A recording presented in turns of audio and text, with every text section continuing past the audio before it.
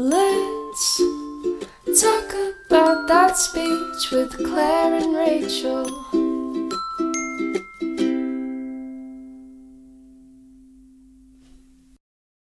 This episode is brought to you by Visit Williamsburg.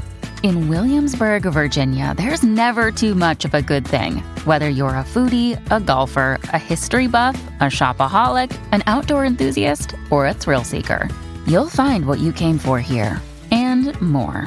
So ask yourself, what is it you want? Discover Williamsburg and plan your trip at visitwilliamsburg.com. Hey everyone, and welcome back to the Let's Talk About Speech podcast. I'm Rachel. And I'm Claire. And we're back for another episode. Last week was our AAC Let's Talk About a Throwback episode, which was awesome.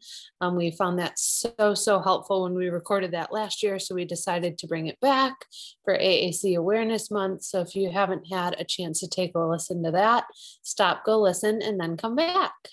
And this week we wanted to do the same thing, talk about a throwback, which we think we're super clever, but just making all the taco puns.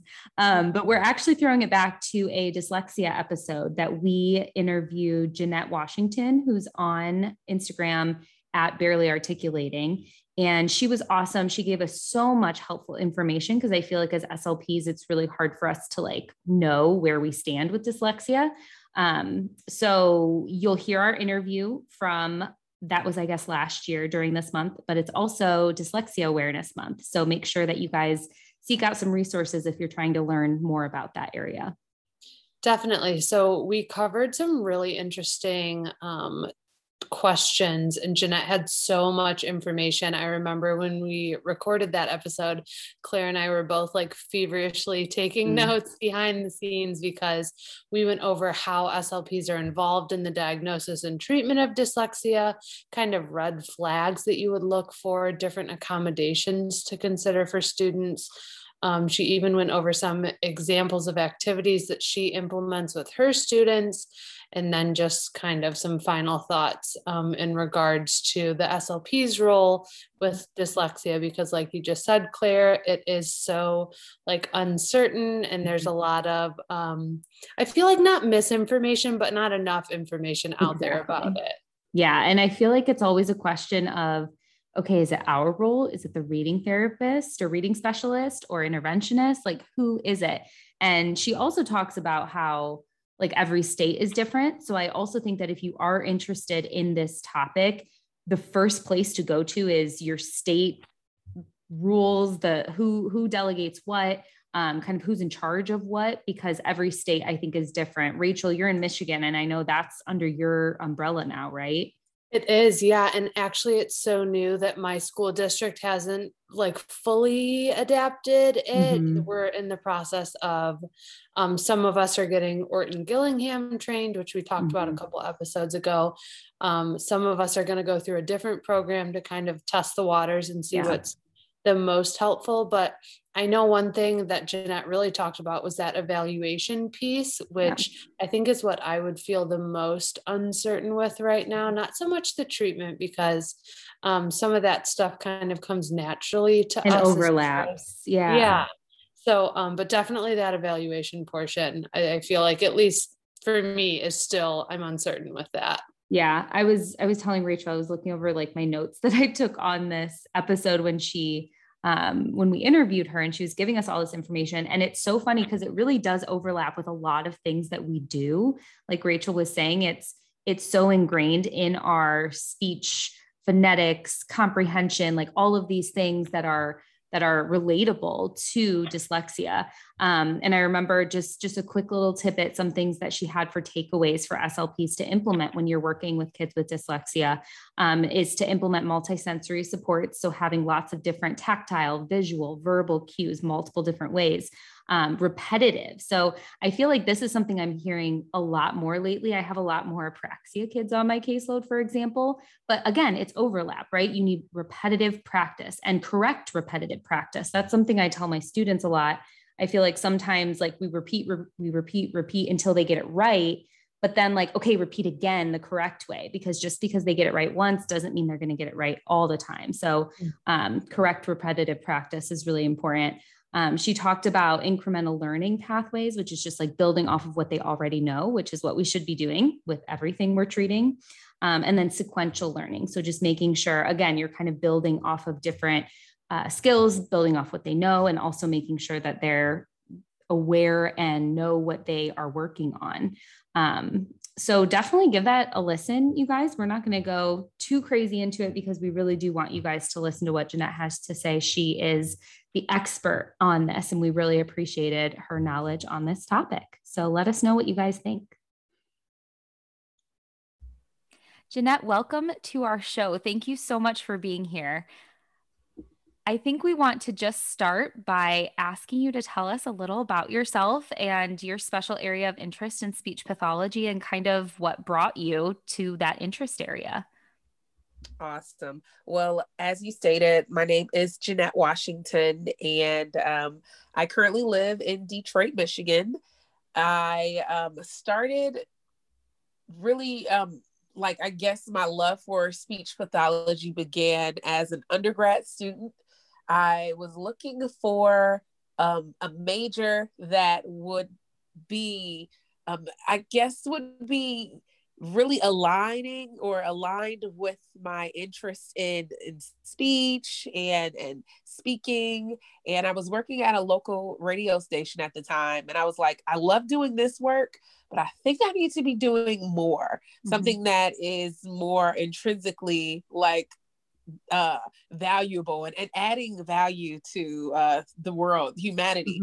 Yeah. So I recall going to my admissions counselor's office and kind of looking through all of the possibilities, because I was like 18 or 19, and I came upon speech pathology, and ever since then I've been in love with this field. I am truly just indebted to all of those who've come before me and really laid that foundation for this field entirely. So I'll say that first. And then I will say after having graduated in 2011, I started working in a public school system as a speech pathologist. And I thoroughly enjoyed working as an SLP within the school, but it was very stressful. I found that I got burnt out really quick early on. So I created a private practice, and I did that for a while. And that's when I really started to understand dyslexia a little bit more, outside of having gone to graduate school and learning specifically about dyslexia, because that was like one of the minors that I chose for myself. But I started to see it more in my clients. And I was like, wow, this is intriguing, because when I bring up the word dyslexia, parents and other SLPs and teachers as a whole were all kind of confused, and nobody wanted to touch it with a 10-foot pole. So that was, that gave me, because I'm a rebellious person, that kind of gave me some fire to say, I want to learn a lot more about this, and I want to exclusively work with those with dyslexia. So that's kind of the long form of a short story. And then after having worked with dyslexia for so long, I learned how to code. I began programming computers, and I wrote a book called Technical Difficulties: Why Dyslexic Narratives Matter in Tech, because now I'm really looking at ways in which we can make the workforce more unique by adding dyslexic voices to the mix. So that's kind of where I am now as it relates to speech pathology, dyslexia, technology, kind of in a space where I'm wanting to bring more people who are diverse in their learning or diverse in their thought process into a space where we can all thrive at work. Awesome. I love that. And I have to say, I'm impressed that you were able to minor in dyslexia, because that was not even, Claire and I went to graduate school together, and that was not even an option. And I'm trying to remember if we even talked about, like, maybe in one of our language classes, but I can't even say it was that. probably brushed on so briefly because Yeah. I don't think we really talked about it at all. And to be clear, ladies, it was actually a educational major. Oh. And so, well, it was a minor rather. So I had to go to the education department and learn a little bit more about dyslexia. And that's how I minored in it. So it wasn't something that was kind of up under that umbrella of CMD or CSD. Yeah. I had to kind of tiptoe out to find more resources on dyslexia. Yeah, for sure. So can you just start with telling us or telling our listeners what dyslexia is? Excellent question. I think that anyone who's listening is really intrigued by this word, and this word is actually Greek. Dys meaning difficulty, lexia meaning language. So all in all, it just means difficulty with language.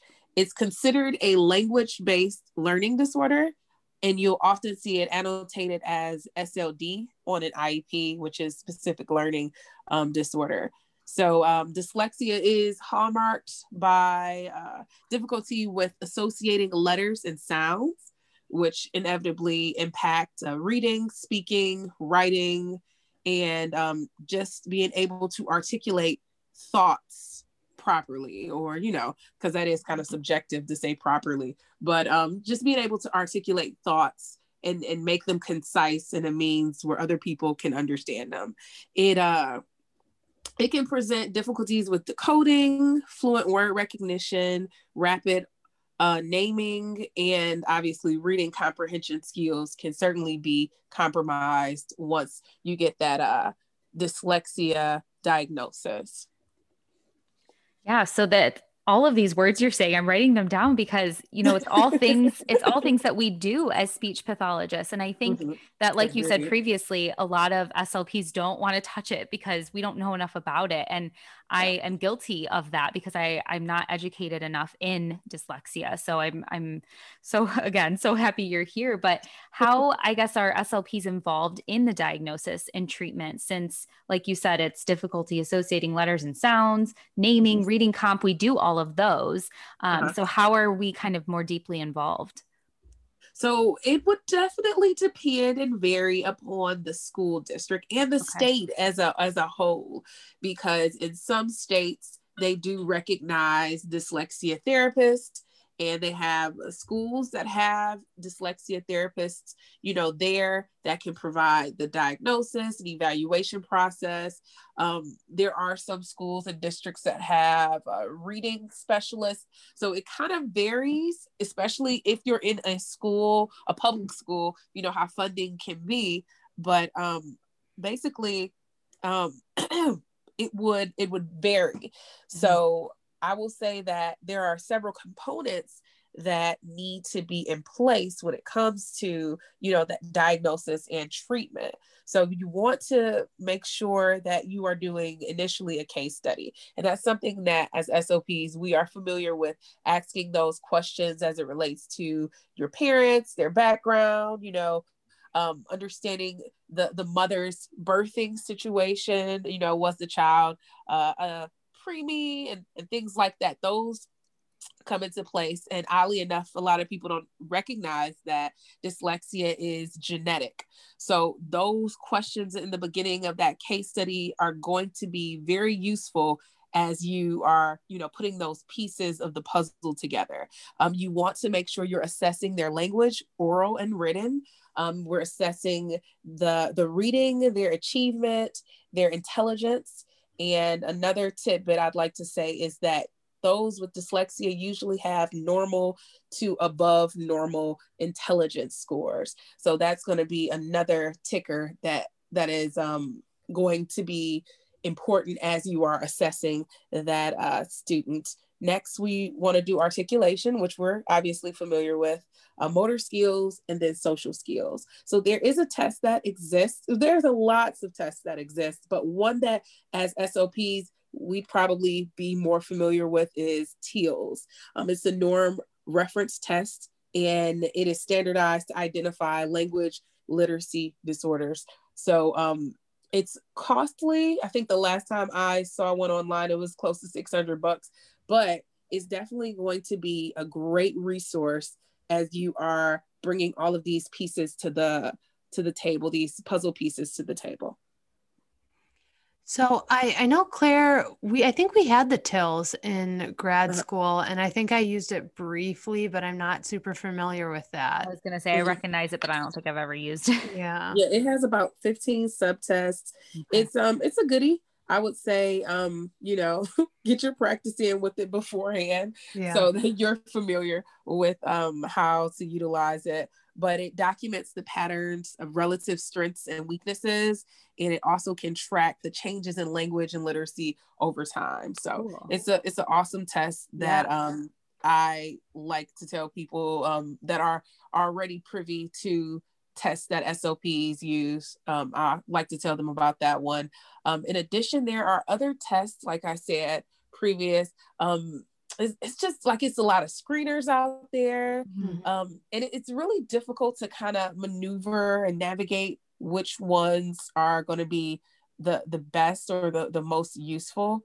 But I would say when it comes down to the diagnosis process, or the evaluation process, actually, make sure that you have a multidisciplinary team involved and other people can provide insight and input if this is your first time. Absolutely. Yes. So since we're talking about evaluations, what would you say are some red flags or even quick screening recommendations that you would give an SLP who's kind of questioning dyslexia in a student? Okay. Great question again. And I don't even like to utilize red flags. I'll say some indicators that there may be a presence of dyslexia. You want to look for their spelling. If they spell phonetically and inconsistently, that's going to be an indicator. If they read and reread a passage with a little comprehension, that's definitely an indicator. If they have difficulty putting thoughts into words, I kind of mentioned that briefly earlier, but that's definitely going to be an indicator. Trouble with copying what they see. If a teacher is writing something on the board and she asks the student to write exactly what they see, if they have like very strong reluctance to that and they have trouble with that, then that could be an indicator as well. And then something that I find that I struggle with a lot of times, and though I had not been diagnosed with dyslexia, I will say word retrieval is something that I see often as an indicator. They have all of these words in their brains, in their minds, but they cannot accurately place them into a sentence. I've had issues where, I was speaking and I have like all of these really great vocab words I want to use, and I kind of freeze. So I can't say that, again, that I have dyslexia, but that is something that I've noticed. And I was like, wow. So if they're experiencing this, this certainly has to be a difference that we need to take note of, because it's not easy. Yeah, absolutely. So this might be a silly question, and I'm sorry if it is, but just to follow up on the whole evaluation process, can SLPs diagnose dyslexia? Yes, I have seen SLPs diagnose dyslexia. I have seen educational psychologists diagnose dyslexia. I have seen reading specialists. And again, it's one of those things, it's a blurred line, right? Because again, it's going to depend on, that state and what that state really is affluent to. So for instance, I practiced speech pathology in Mississippi back in the early 2000s. And in doing so, dyslexia was something that the governor had. So he had like really broad policies in place so that anybody could diagnose dyslexia. It was like a early intervention strategy that he had put into policy, to where I think it was before first grade that you would be assessed for dyslexia. Wow. So again, and I thought that was fantastic. Yeah. And when I moved to Michigan, it was like, when you say dyslexia, people were like, nobody wanted to do it. Nobody wanted to do it. So, and then there are accrediting organizations for dyslexia assessment and just intervention altogether. So it's certainly one of those things. It's trending, but it's a lot to look into. Absolutely. Yeah. So what are some accommodations, I guess, to consider for students with dyslexia, especially in the classroom? And then kind of going off of that, in our new world now, if we are seeing those with dyslexia over telepractice, what are some accommodations there as well? I think some common telepractice accommodations would include interactive graphic organizers. Mm-hmm. So it's very important that a student with dyslexia is able to really map out exactly what he or she is learning. So some really cool apps or websites that I've seen that have been helpful for creating those graphic organizers or mind maps would be MindMeister, Bubble US, iStorm. I'm sorry, it's iBrainstorm. I keep wanting to call it iStorm. I'm thinking of iPhone or something. Oh, right. iBrainstorm. I mean, there's really a plethora of applications that can help, or even software that can help with building those graphic organizers. But you also want to make sure that those courses, and this is for teachers, not necessarily for SOPs, but that those courses are being recorded, so that that dyslexic student can come back to it and really sit down and embed that information into their working memory. So that's helpful with telepractice. And I know as SOPs, we're really creative, so we can come up with ways in which we can record our lessons, or even if it's just a quick note where we, after our lesson, we record everything that we went over and have them look at it again. I would also consider providing them with additional time for activities. I know it's hard planning. You only have that 25 or 30 minutes. And so you kind of want to cram everything in there, but you have to give those students grace, because time is going to be one of the most crucial accommodations for those with dyslexia.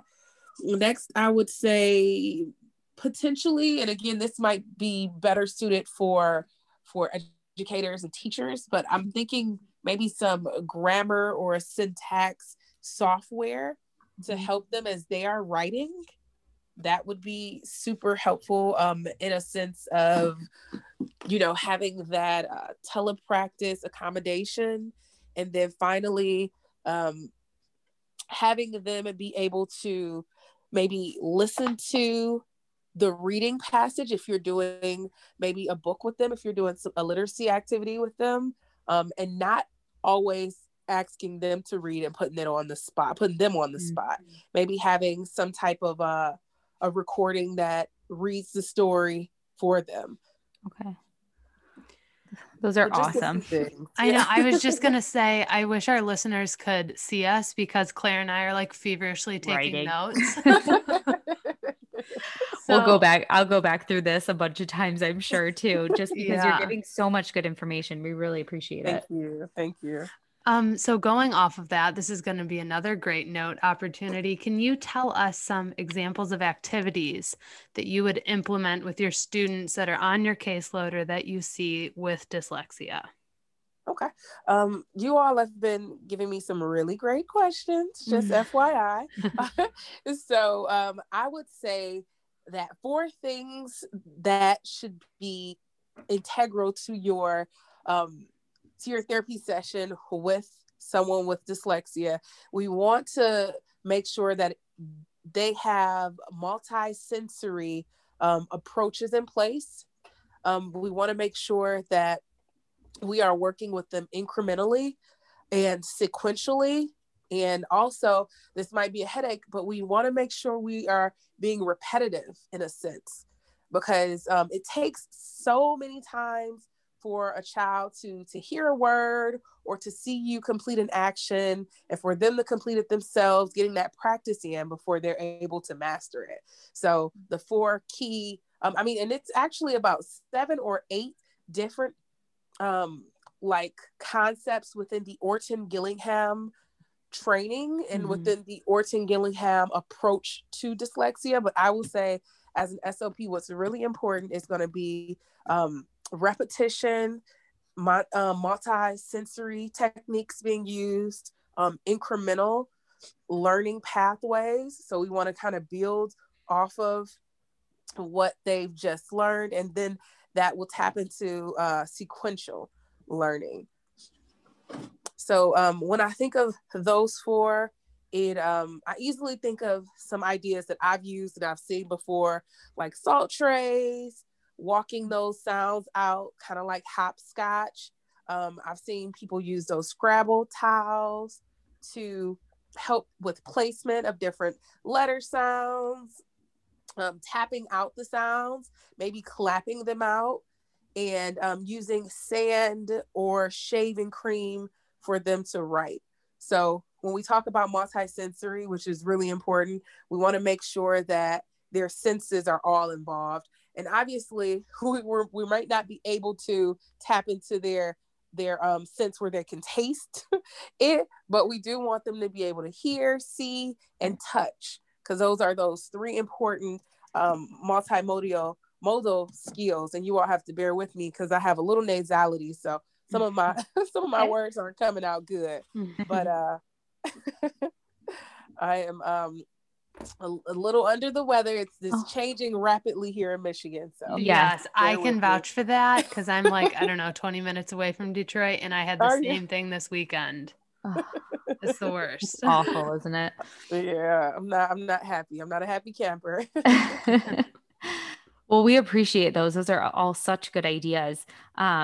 Any takeaways? We are kind of out of questions, I think, for you, but any last minute thoughts that you want to make sure that those listening know about dyslexia, especially for those that are maybe new to that specialty area?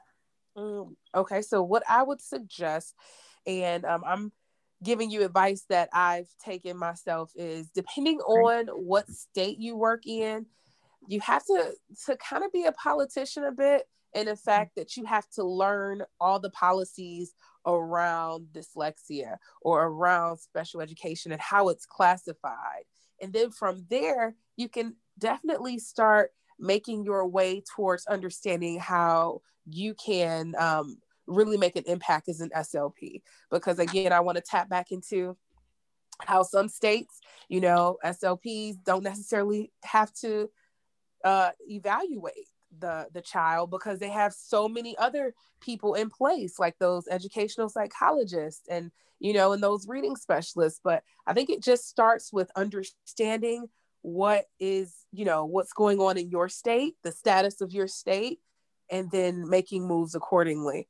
That's what I would suggest. And you can do that by visiting International Dyslexia Association and putting in your state. And that way you can find out about the organizations like Decoding Dyslexia, or any organization that is doing some advocacy work or really doing a lot of intervention within that scope of special education. And you can kind of start really paving your way once you know what is acceptable in that state. Such good advice. And I think that that's something that's different, I think, for SLPs, because we're not used to needing to branch out to all these other organizations for help diagnosing and things like that. So that kind of sets this apart from everything. But well, I think that's all we have. We appreciate you being on here, Jeanette. Like we said, we've learned so much from you in the short half hour that we've been with us. I can't even believe it. Yeah, I know. Jeanette, you've been awesome. Can you let our listeners know where they can find you on Instagram? Sure. So my account is barely_articulating, and the barely is going to be spelled like an actual bear, BEARLY_articulating, which is spelled the traditional way. And you can also check out my website. I have my book on there, which discusses some really cool concepts for those in our lives who are dyslexic and they want to gain some employment, or they want to look into how they can really make change after they graduate from high school. So that's on my website. My website is barelyarticulating.com. And I'm looking forward to hearing all of your questions coming in via my Insta, or some thoughts and comments. Absolutely. Thank you so much again. We appreciate it. Thanks. You are Well, guys, that wraps up this episode. Thank you again so much for joining us. And as always, you can find me, Rachel, on Instagram at SuperSweetSpeech. And if you or anyone you know is in need of speech therapy in Southeast Michigan, feel free to email me at speechissupersweet@gmail.com. And you can also follow the Let's Talk About Speech podcast on both Facebook and Instagram. So make sure you give those a like and a follow. And you can find me, Claire, on Instagram at kindly_speech, or my Facebook page, Kindly Speech LLC.